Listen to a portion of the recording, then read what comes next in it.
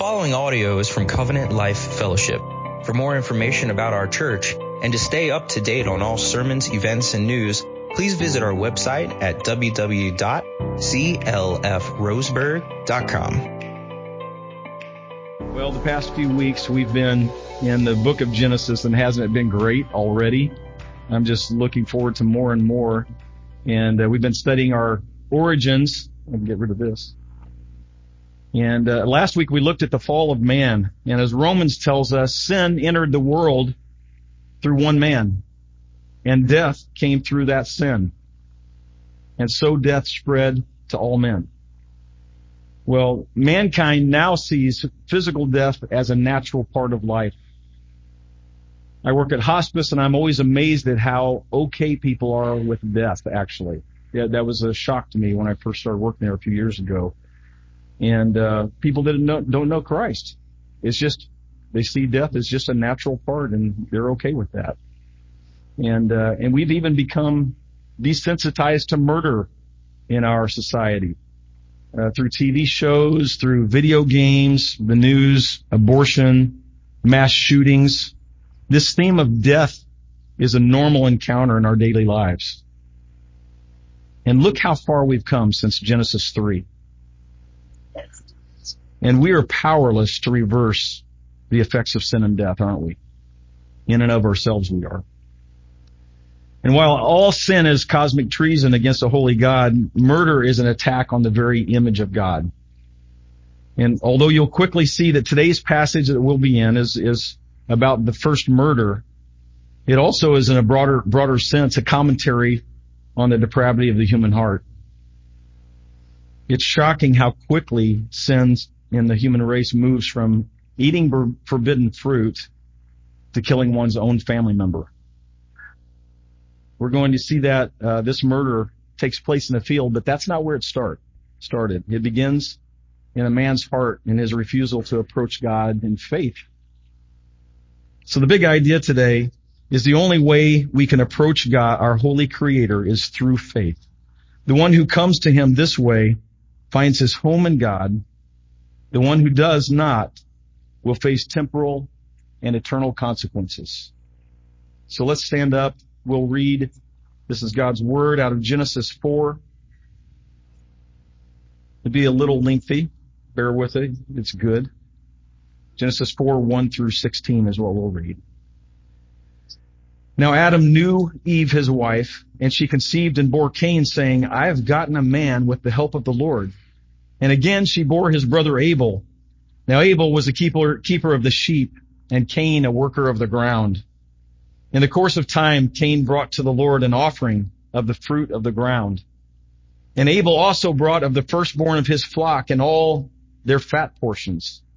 And the Lord had regard for Abel and his offering, but for Cain and his offering, he had no regard. So Cain was very angry, and his face fell. The Lord said to Cain, why are you angry? And why is your face fallen? If you do well, will you not be accepted? And if you do not do well, sin is crouching at the door. Its desire is contrary to you, but you must rule over it. So Cain spoke to Abel, his brother, and when they were in the field, Cain rose up against his brother Abel and killed him. Then the Lord said to Cain, where is Abel, your brother? He said, I do not know. Am I my brother's keeper? And the Lord says, what have you done? The voice of your brother's blood is crying to me from the ground. And now you are cursed from the ground, which has opened its mouth to receive your brother's blood from your hands. When you work the ground, it shall no longer yield to you its strength. You shall be a fugitive and a wanderer on the earth. And Cain said to the Lord, my punishment is greater than I can bear. Behold, you've driven me today away from the ground, and from your face I shall be hidden. I shall be a fugitive and a wanderer on the earth, and whoever finds me will kill me. Then the Lord said to him, not so. If anyone kills Cain, vengeance shall be taken on him sevenfold.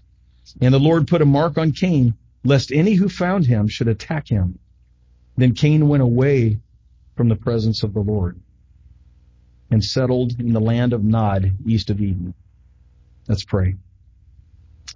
Lord God, we are fully dependent on you today to apply your word in our hearts. So please help us, God. We're so grateful to know that it's you at work in us both to will and do your good pleasure. So Lord, we ask that you give us godly desires, and then you empower us by your Spirit and your word to live out your commands, we pray. We ask these things in Jesus' name. Amen. Amen.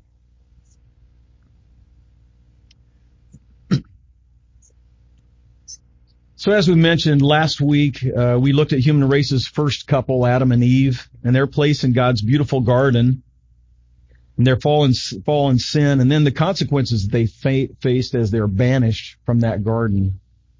And in this passage, we'll see that same couple gives birth to two sons. And we'll jump right in, verse 1. Now Adam knew Eve, his wife, and she conceived and bore Cain, saying, I've gotten a man with the help of the Lord. And again she bore his brother Abel. Now Abel was a keeper of the sheep, and Cain a worker of the ground. This pregnancy must have brought such joy to this couple. Think about it. All of these firsts that are happening, this first conception, the very first pregnancy, first morning sickness, eventually the first birth pains, and then the first birth. And then with the birth of this first baby, Eve names him Cain, saying, God made man, and now with his help, I've made a second man. This was a faith-filled declaration. Remembering back to previous chapter in verse 20, where Adam renamed his wife from woman to Eve, meaning life giver. So Eve gives praise to God for this son. And at this point, Eve may have even thought that this could be the promised one, the one who would come and crush the deceiver. God had promised that through the seed of a woman, he'd promised this to the serpent. One would come to crush his head. And after God had made that promise, there had to be a sense within Adam and Eve that God was now providing that victor. The stage was set, or so it seemed, huh? Well, then verse 2, she conceives again and bears a second son, names him Abel, meaning breeze or breath, not even knowing how fleeting Abel's life would be. But instead of that victor, one of her sons would take the life of the other. Can you imagine? Instead of a savior, we will see more of fallen man's disunity with God and his disunity with his brother, and ultimately his struggle and conflict with creation itself. And what we see in this passage today is the spread of sin in the original family passed down through Adam and the effects of the fall in this family. Indeed, all families. Clearly, we're no longer in paradise. We're east of Eden, aren't we? That's where we live. So we'll spend most of our time this morning looking at these two brothers and at their two offerings. Let's continue in verse 3. In the course of time, Cain brought to the Lord an offering of the fruit of the ground, and Abel also brought the firstborn of his flock and of their fat portions. And the Lord had regard for Abel and his offering, but for Cain and his offering, he had no regard. So here are these two brothers. One's a farmer and one's a rancher, and they both prepare offerings and bring them to the Lord, and one is accepted by God and one is not. And the question we ask is why? Why would God accept one offering and then reject the other? Well, let's take a minute and think about what we know about offerings. There's no indication in Scripture that the substance of either offering was more or less acceptable than the other. Some may attach the meaning of the blood sacrifice because absolutely that theme is significant throughout Scripture, isn't it? But this passage doesn't explicitly communicate that God is displeased with an offering from the ground.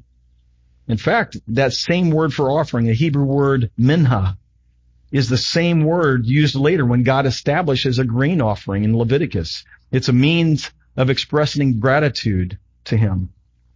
So we know that in and of itself, a grain offering is not unacceptable to God.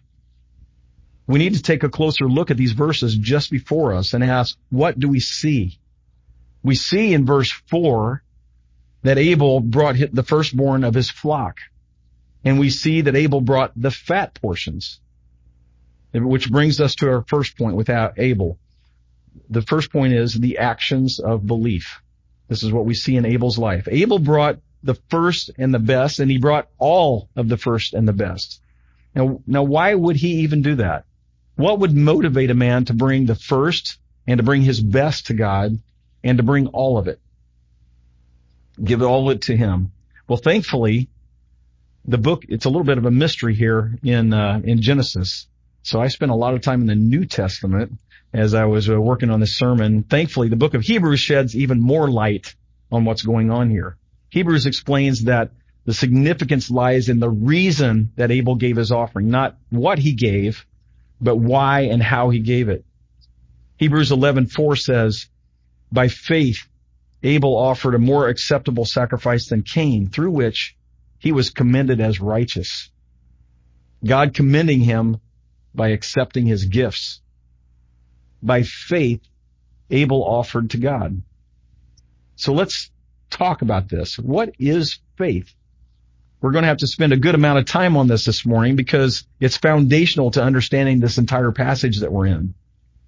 The world seems to have no problem talking about faith, does it? That word is thrown around in social media. You hear it in sports. If you go to the store today, you'll probably see it on the shelf somewhere, faith, hope, and love. But the faith that the world is talking about is a very anemic faith. It's very vague and meaningless. Faith in what? Some force, faith in others, faith in yourself. Well, the Greek word used here in Hebrews 11:4 describing Abel's faith is the word pistis. It means the conviction that God exists and that he's the creator and ruler of all things, the provider and bestower of eternal salvation. Now, that definition of faith is anything but meaningless and vague. And the word would probably quickly fall out of favor with the world if they understood that meaning. That God is the creator and ruler of all things and the provider and bestower of eternal salvation. I think the decor would disappear from the shelves. When our eyes are open to God as the creator of all things and as the Holy One in whom we have only one that we have hope and salvation, it transforms the way that we approach him in worship, as it did for Abel. Abel's mentioned here in Hebrews 11 among the saints in a section that we know as the Hall of Faith. These saints believed that God was all powerful, that he was all present, all knowing.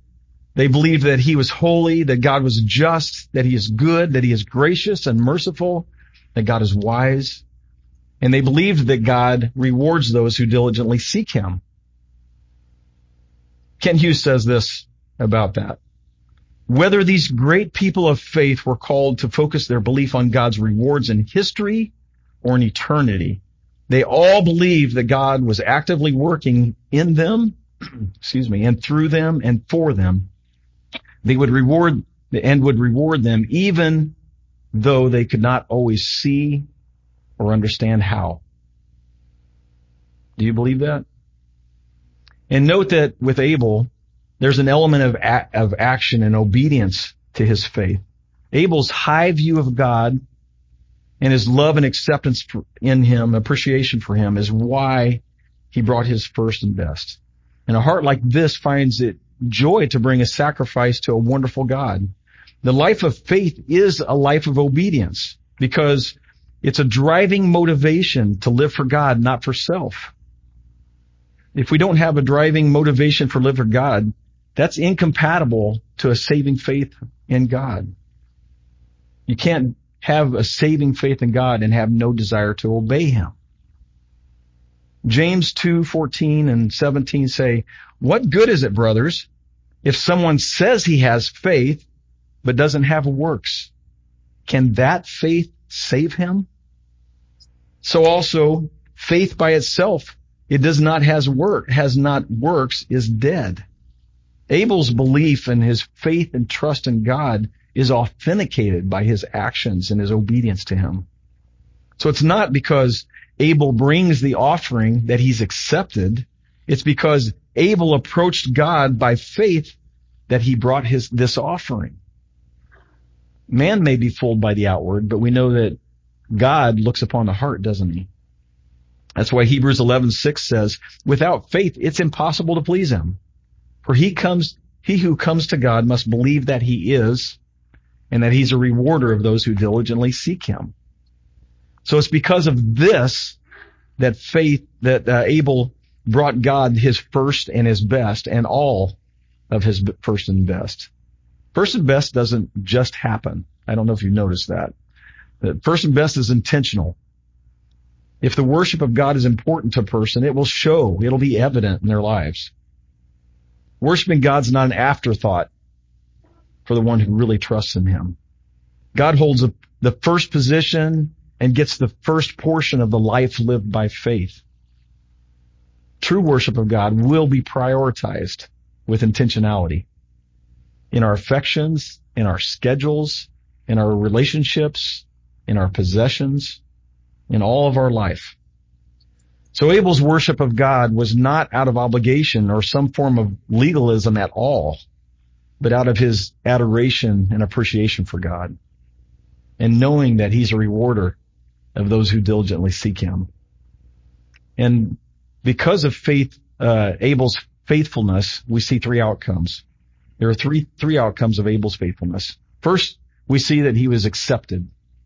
Abel was accepted. Look at Genesis 4:4.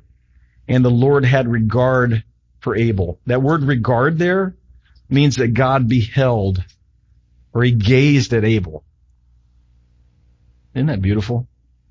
I just picturing as we're singing today, God gazing at us.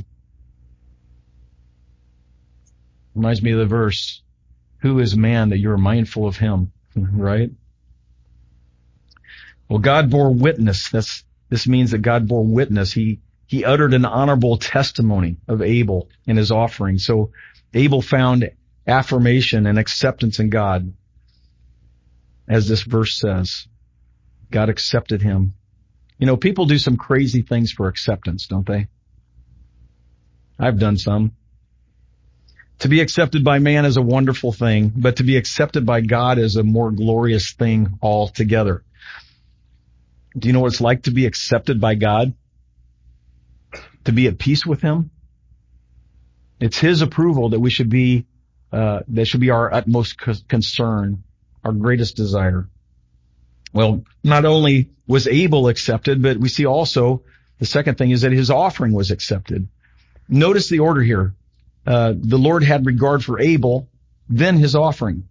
First the man, then the offering. Was the offering especially extravagant? We don't really know, do we? But what we do know is that man's best efforts are worthless before a holy God. Without faith, it's impossible to please God. Abel approached God in faith and gave his offering in faith. His offering was pleasing to God. So not only was Abel accepted and was his offering accepted, but there's a third outcome of Abel's faithfulness. He was murdered. Didn't see that coming, did you? Not only was he accepted and his offering accepted, but he was also murdered. He died. But that's not the way we think faith is supposed to work, is it? That's right, he died. And think about it. His death was directly tied to his faithfulness to God, becoming the first martyr of faith. We sang a song this morning about the martyrs gone before us. Abel's short-lived life serves as a reminder that living a life of faith in God is rewarding, but it's also costly.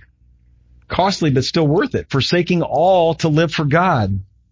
His shortened life also serves to remind us that we may never see our reward here in this world, in this life, but we're not placing our trust or expectation in that. We're placing it in eternity. Faith sees beyond this life into eternity. And Abel had found his home in God himself. God was his desire. We all will die. We don't often like to think about this. A lot of times push those thoughts out of our minds, but the wise man does think about these things. I'd still rather be found in Abel's shoes than Cain's. Wouldn't you rather live a short life lived in faith than to live 100 to die without Christ? What does it profit a man to gain the whole world but lose his own soul? Do you believe this? It doesn't profit him at all. When you commit your life to the capable and loving hands of God, you are eternally safe in Him. Now that we have that in place, we're ready to move a little bit more quickly through the rest of this passage. If Abel's attitude was one that demonstrates the centrality and priority of worshiping God, Cain's view could best be described as self-centered. That brings us to our second point with Cain, the consequences of unbelief. Picking up at the end of verse 4, Cain brought to the Lord an offering of the fruit of the ground, but for Cain and his offering, God had no regard. Now a couple of things that we immediately note here is that Cain did some things. First of all, Cain believed in God. The existence of God was never questioned in Cain's mind. He knew. There was no doubt. But James 2:19 says, you believe that God is one, you do well. But even the demons believe and shudder. So believing that there is a God is different than trusting Him with your life. Another thing that we can notice about Cain is that he did sacrifice. Doesn't he get points for that? Cain prepared an offering. So he had works, but it's apparent that these works weren't rooted in faith and trust of God's goodness. And we saw with Abel. And Matthew 7 has something to say about dead works as well. Matthew 7:21 through 23. Not everyone who says to me, Lord, Lord, will enter the kingdom of heaven, but the one who does the will of my Father who is in heaven. On that day, many will say to me, Lord, Lord, did we not prophesy in your name and cast out demons in your name and do many mighty works in your name? And then I will declare to them, I never knew you. Depart from me, you workers of lawlessness. Whoa. So we learned earlier that faith without works is dead or useless, but we also see here that works without faith is useless. There should be both faith and works in a man's heart. Anybody know that old hymn, Trust and Obey? For there's no other way to be happy in Jesus but to trust and obey. Apart from faith in Christ for salvation, the best we can offer is dead, useless works, trusting and obeying God. Our righteousness is as filthy rags before a holy God. So as we work through this passage today, it will become apparent that Cain had a low view of God and had a very high view of himself. And this is in contrast to what we learned about Abel and what the New Testament comments on him. Where Abel was careful to please God, we will see that Cain didn't care. Where Abel brought his offering out of reverence for God, Cain brought his out of obligation. Where Abel brought his first and best, we'll see that Cain brought what was convenient. Where Abel had an apparent love and a reverence for God, it will become apparent that Cain wanted to go his own way and just check a box. In the sports world, they'd say that Cain phoned it in, right? Cain is self-centered and self-focused, and a self-centered and self-focused worship is not worship at all. It may not be apparent at first, but Cain's view of worship were for his purposes, for his good, what he could get out of it, keep to himself. It's a very Cain-centric view. Look at verse 5. For Cain and his offering, God had no regard. The man wasn't rejected because of his offering, but the offering was rejected because of the man. His heart wasn't right with God. Cain could have even brought a blood sacrifice, and still it would have been rejected by God if it wasn't offered in faith, right? God isn't pleased, because we know that without faith, it's impossible to please God. So to state it slightly differently, if the worship and reverence for God isn't right, the man's not right. And if the man's not right, the offering will never be right. It doesn't matter what the offering is. And this would explain why God had no regard for the man and why God had no regard for the offering. Cain, as C.H. Spurgeon says this, Cain was the lover of a merely outward worship in which faith had no place. He loved a worship of show and pomp. He garnished the altar with fruits and decked it with flowers. His was a religion of taste and elegance, a religion of his own devising, but it was devoid of a humble, believing, spiritual reference to the promised deliverer. There's a sense that Cain is attempting to make God in his own image. When you hear someone start a sentence with, I like to think that God is, or I like to believe that God is okay with, that's often a man-made view of God, or more accurately, a man-made God.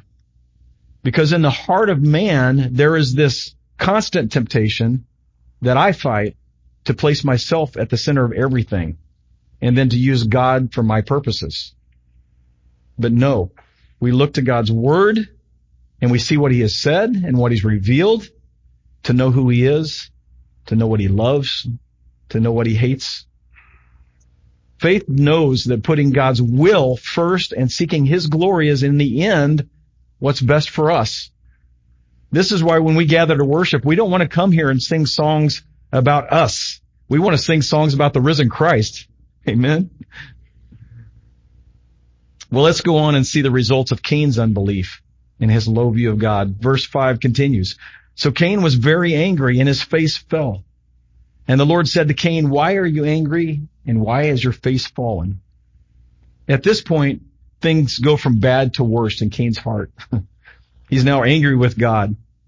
Our first clue should be any time that we begin accusing God of anything, that we are the guilty party. He's never wrong. He's a holy, righteous God, and He's good. God is perfectly just. And when confronted with sin, we can never conclude that God is part of the problem. No, the problem is not in God's heart. The problem is in our heart. As we note that Cain's face has fallen, we seek our happiness outside of God. Anytime we do that, it never results in happiness in the long run. Sin may be self-pleasing and self-satisfying in the moment, but ultimately it leads to death and destruction. All too often, the things that ail our souls begin with something that's out of alignment with God. Anger, anxiety, fear. I'd love to sit down and talk with Bill about that sometime. Cain's soul was so twisted up that his face showed it. Let's continue, verse 7. If you do well, God says, will you not be accepted? And if you do not do well, sin is crouching at the door. Its desire is contrary to you, but you must rule over it. Now, if there was any question that Cain was unaware that he got it wrong with his offering, that's cleared up pretty quickly in verse 7 here. God lays out a path to make things right. He communicates that path of faith, the right thing to do, to Cain.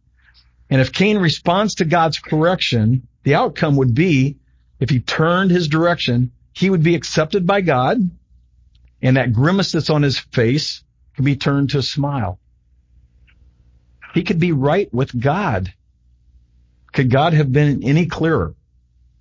God in His mercy gave opportunity for repentance, and along with it, He gave a warning that sin is crouching at the door. This description of sin is striking. It's like a wild beast that's ready to pounce on Cain's soul, ready to have Cain for lunch. Cain heard the warning, and Cain knew there was a way out, but Cain didn't care. Cain's heart was hard, and he was stiff-necked, and he was jealous of his brother. You know, it's been many years now that I've moved from Missouri to Oregon, but back in Missouri, it seemed like we had more than our fair share of flash floods. It was always beyond my understanding how on the news I'd see that yet another driver had blown through a warning sign or a barricade, only to end up in the current of a flood water and to be carried to their death. The weather warns, the newscaster warns, people warn along the way, the signs warn, but somehow, some way, the determined soul can find its way to destruction. It's tragic. But listen, we all know people, maybe some of us here today, that have had one warning after another blown through, red flags after another from the Lord. I'm sure that there are some here today. God's barriers are kind. Do you know that? When He warns us, He knows that destruction lies ahead. God's warnings are merciful. His discipline is a treasure. Repentance is a beautiful gift from the Lord. Turn to Him today. Cain didn't heed God's warning. Cain was determined in his rebellion. Cain's responses to the Lord were perpetually rooted in unbelief. Look at verse 8. Cain spoke to Abel, his brother, and when they were in the field, Cain rose up against his brother and killed him. The first murder. Taking his very own brother's life. Can you even imagine? Probably looked a lot alike. And yet he took the life. And he's looking down at this lifeless body. And we ask, for what reason? Why? Bonhoeffer says, because he hated Abel? Yes and no. Because he despised God. Murder is an act of hatred toward God for making another who offends us.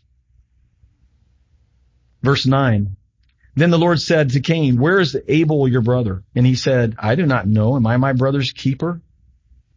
If this were today, I suspect Cain's response would sound something like, I don't know.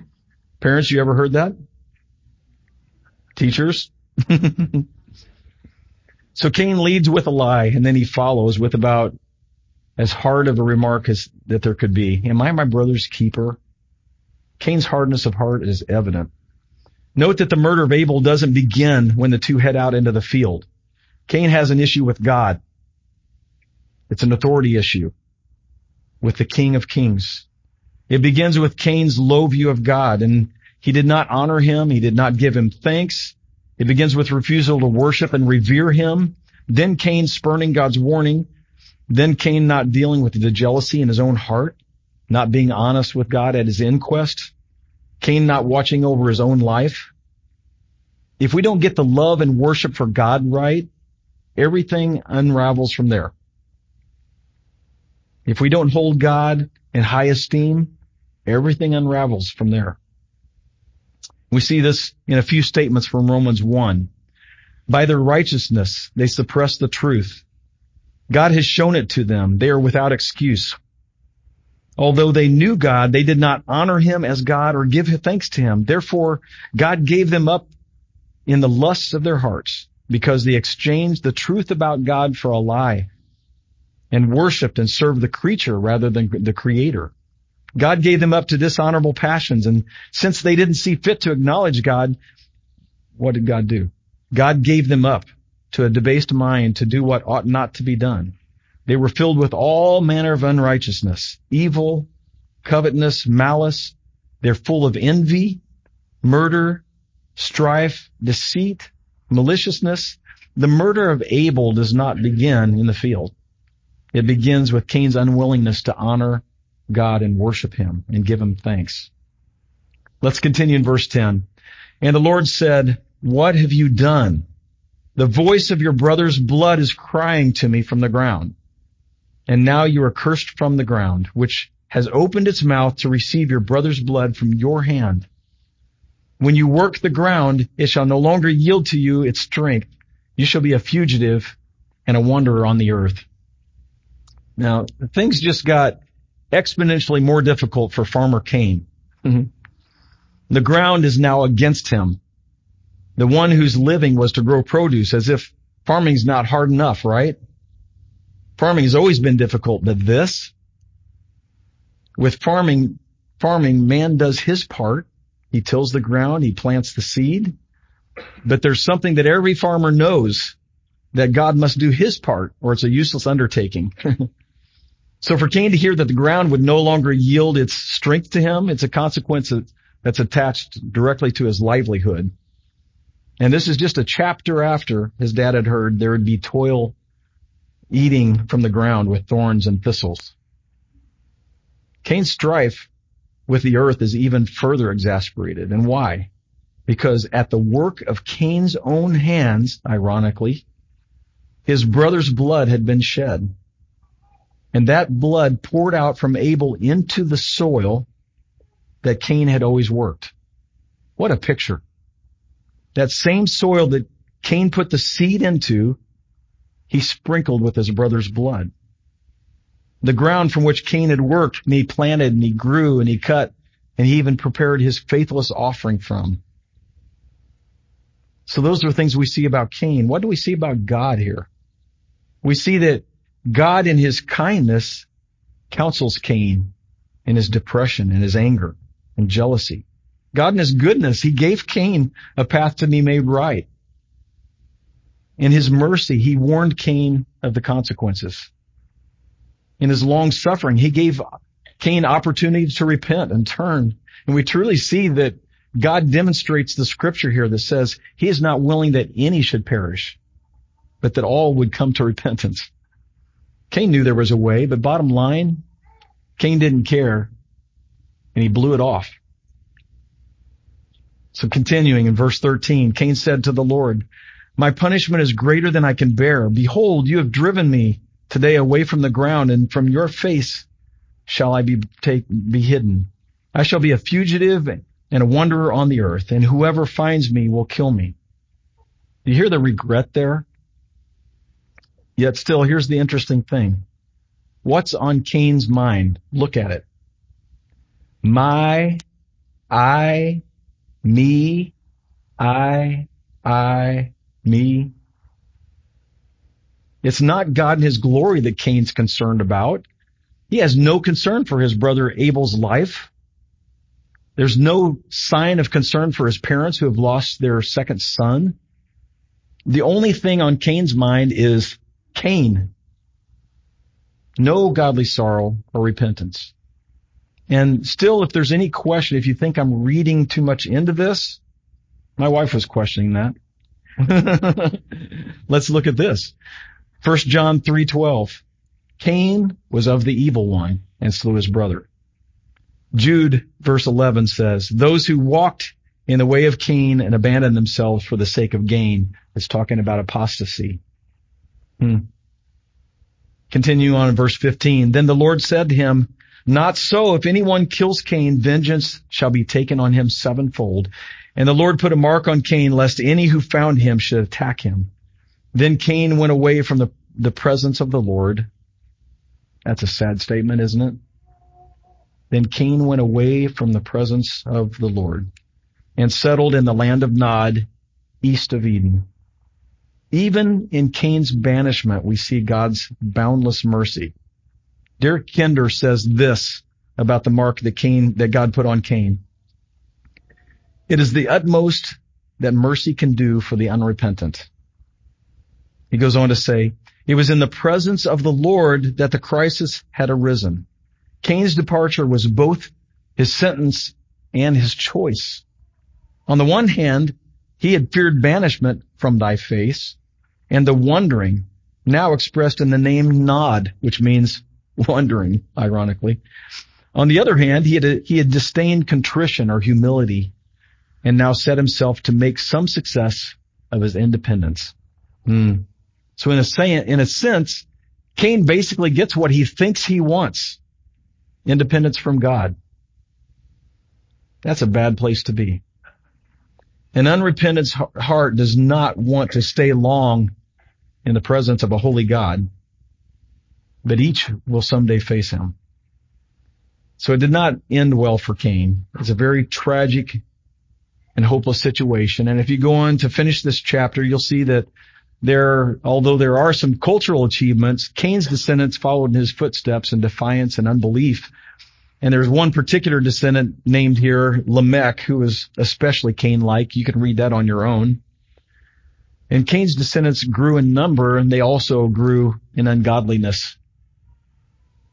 And spoiler alert, none of Cain's descendants would survive an upcoming flood.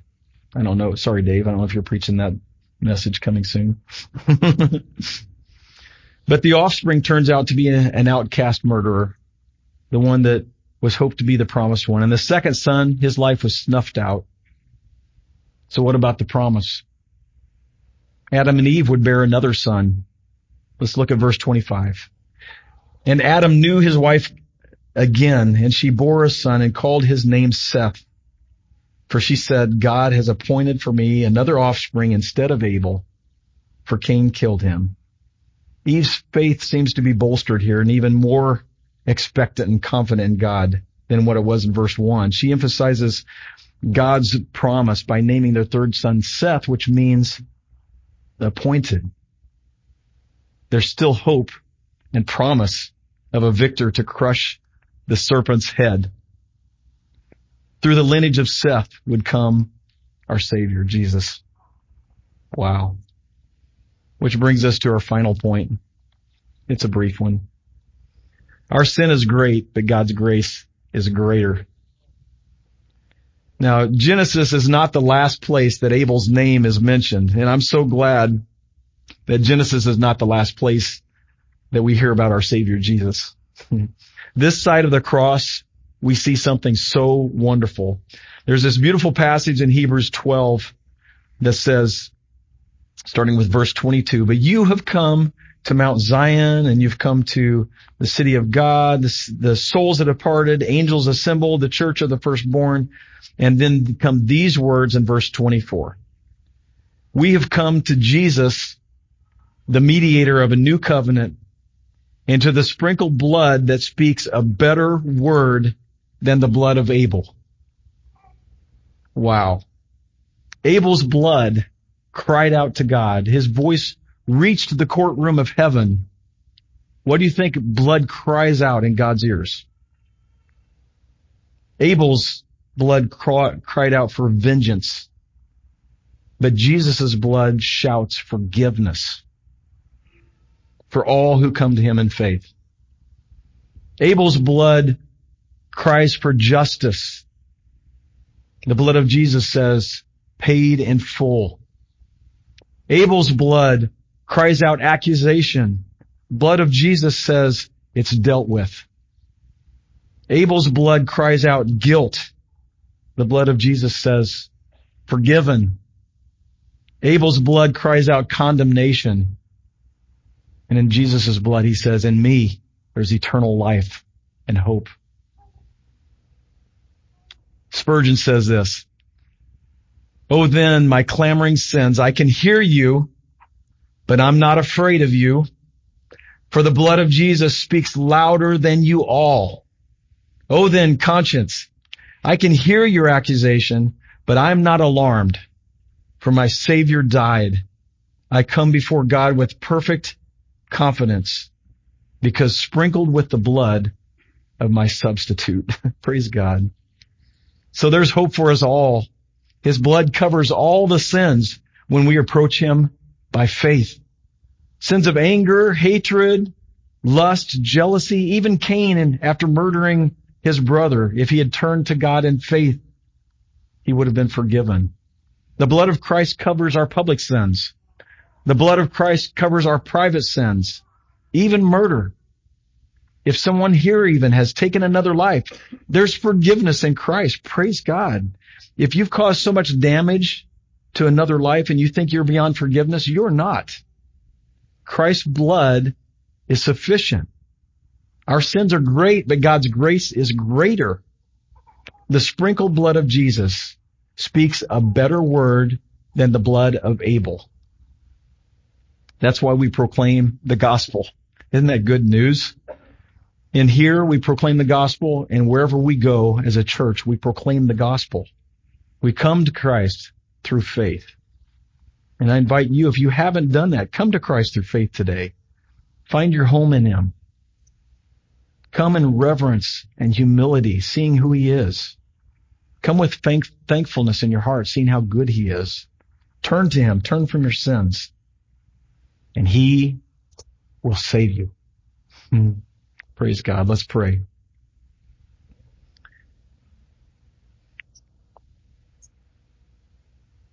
Ere since by faith I saw the stream, thy flowing wounds supply.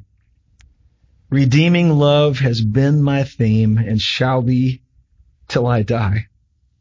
God, I am so grateful for what you've done for us.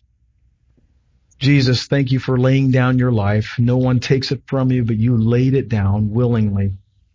The perfect sacrifice, the holy lamb for us, God, so that we can be right with you, that we can find acceptance in you. We can find our home in you, God. Thank you for your goodness, God. We worship you today. Thank you for this table that we're about to come to. Lord, may we never get over what you've done on the cross. Thank you, Jesus. How could we ever say thank you enough? We love you. I praise in Jesus' name. Amen. This sermon has been proudly given in response to cherishing the gospel of Jesus Christ. Be sure to check out our YouTube channel and subscribe to watch all our sermons online. For more information about Covenant Life Fellowship, visit us on the web at www.clfroseburg.com.